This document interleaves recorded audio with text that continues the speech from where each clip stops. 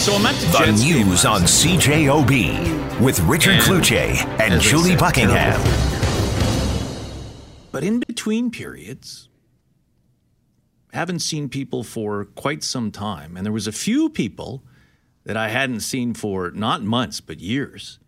And then right away, hey, how you doing? And out comes the arm and the hand. And I look at my hand and I decided I'm going to shake. And another person, don't know as well, fist bump. The other person, elbow. And I'm thinking, is this safe? We'll talk to the Germ Guy in a moment. Andrew Enns is with Leger Polling, and they did some polling on this when it comes to holiday celebrations. And I gather, Andrew, Canadians are split on this, aren't they? Yeah, it seems like you sort of summed up the Canadian population in between periods there, Richard. We asked how they if they were planning to let go of some social distancing norms that we've all come to embrace during the pandemic and start greeting people with a handshake, a hug, or a kiss over the holidays. And 47% say no, they're not going to let go of that social distancing, but 45% say yeah, they are going to start to drop their guard a little. So it's going to be sort of almost a dance. Do we shake hands? Are you okay? Do we hug? I'm not sure. I'm not kissing you. No, it's it's interesting, Richard, because I think this holiday, we had a question earlier in the survey. I mean, I think unlike last year at Christmas, where it wasn't great. It wasn't great in most of Canada with respect to, where the pandemic was and what we were looking forward to for holidays. But this year we asked a question about how people are feeling about going back to celebrating, and they're looking forward to a better Christmas. And I think that's going to put people in a situation where they're going to see people that they didn't see last year, and how they greet each other. Well, we'll see. More with Andrew Enns of Leger in just a moment.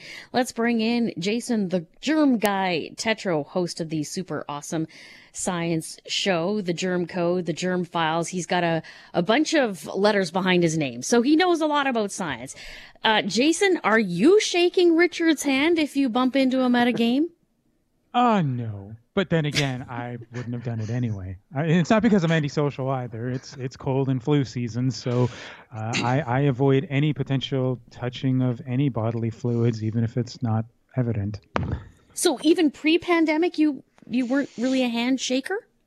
No, I was a fist bumper, I was an elbow bumper, that type of thing. But I mean that we've been like that for years and years and years, because what we learned is that we touch our faces about 16 times every hour, even inadvertently. We don't even notice we're doing it.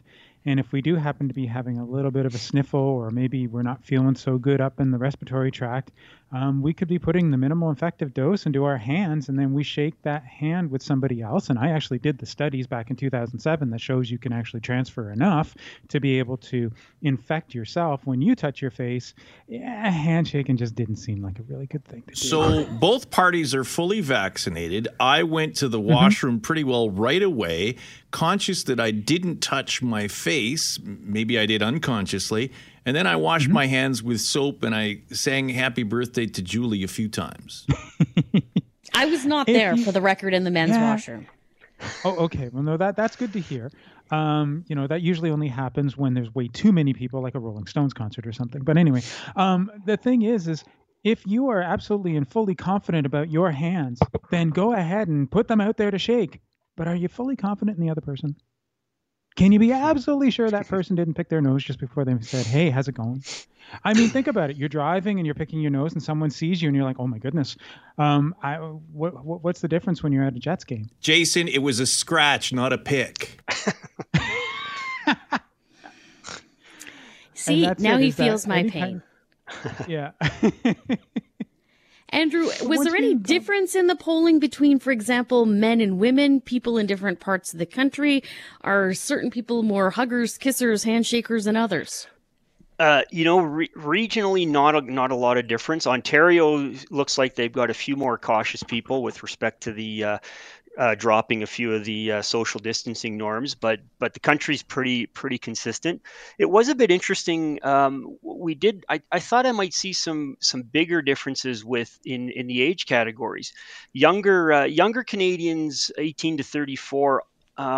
Are a bit more likely to say they're going to drop some of the social distancing rules, especially compared to the folks that are older, say 55 plus, but not like by a ton. I think quite frankly, it kind of comes down to that personal preference and how maybe you are in terms of when you greet people.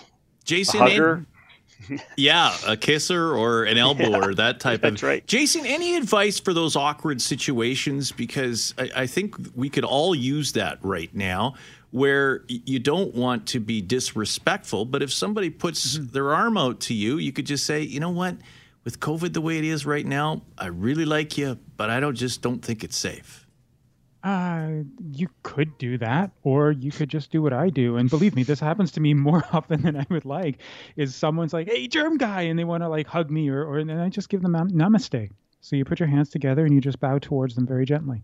And that's usually enough to get people to stop. And then they understand that, okay, you are providing them with, a salutary greeting, but that it's not going to involve touching. And it does seem to work. Granted, there are some times where they just grab you anyway, but most of the time it seems to be effective. Okay, couple of questions that we're getting, Jason. I'm wondering if this is a case of too much for maybe your own good, but some are saying, listen, I thought it was less about the touch and from surfaces than if you didn't shake my hand, but you coughed in my face. Well, I mean, yes, obviously, if someone coughs in your face, that's going to be a lot more exposure than, say, touching their hands. But you have to understand something. All of this stuff about surfaces not really meaning anything was more about when they're washing the buses at the end of the day, because the risk actually is in the first 45 minutes to 2 hours. And on the hands, and again, this is research that I did, it's 90 minutes where if you have any wetness in your hands, that can be transferred over to somebody else. So if you are touching your nose and your face that 16 times an hour, then yeah, you are going to be providing somebody with bodily fluids, even inadvertently. That's one of the reasons why I choose not to do that even before COVID was around. He is the host of the Super Awesome Science Show. You can download that. It has been sanitized for your protection wherever you get your favorite podcast. Jason the Germ Guy Tetro, Andrew Enns of Leger, based here in Winnipeg. Thanks to you both for joining us. Thank you. Pleasure. The news on CJOB with Richard Cloutier and Julie Buckingham.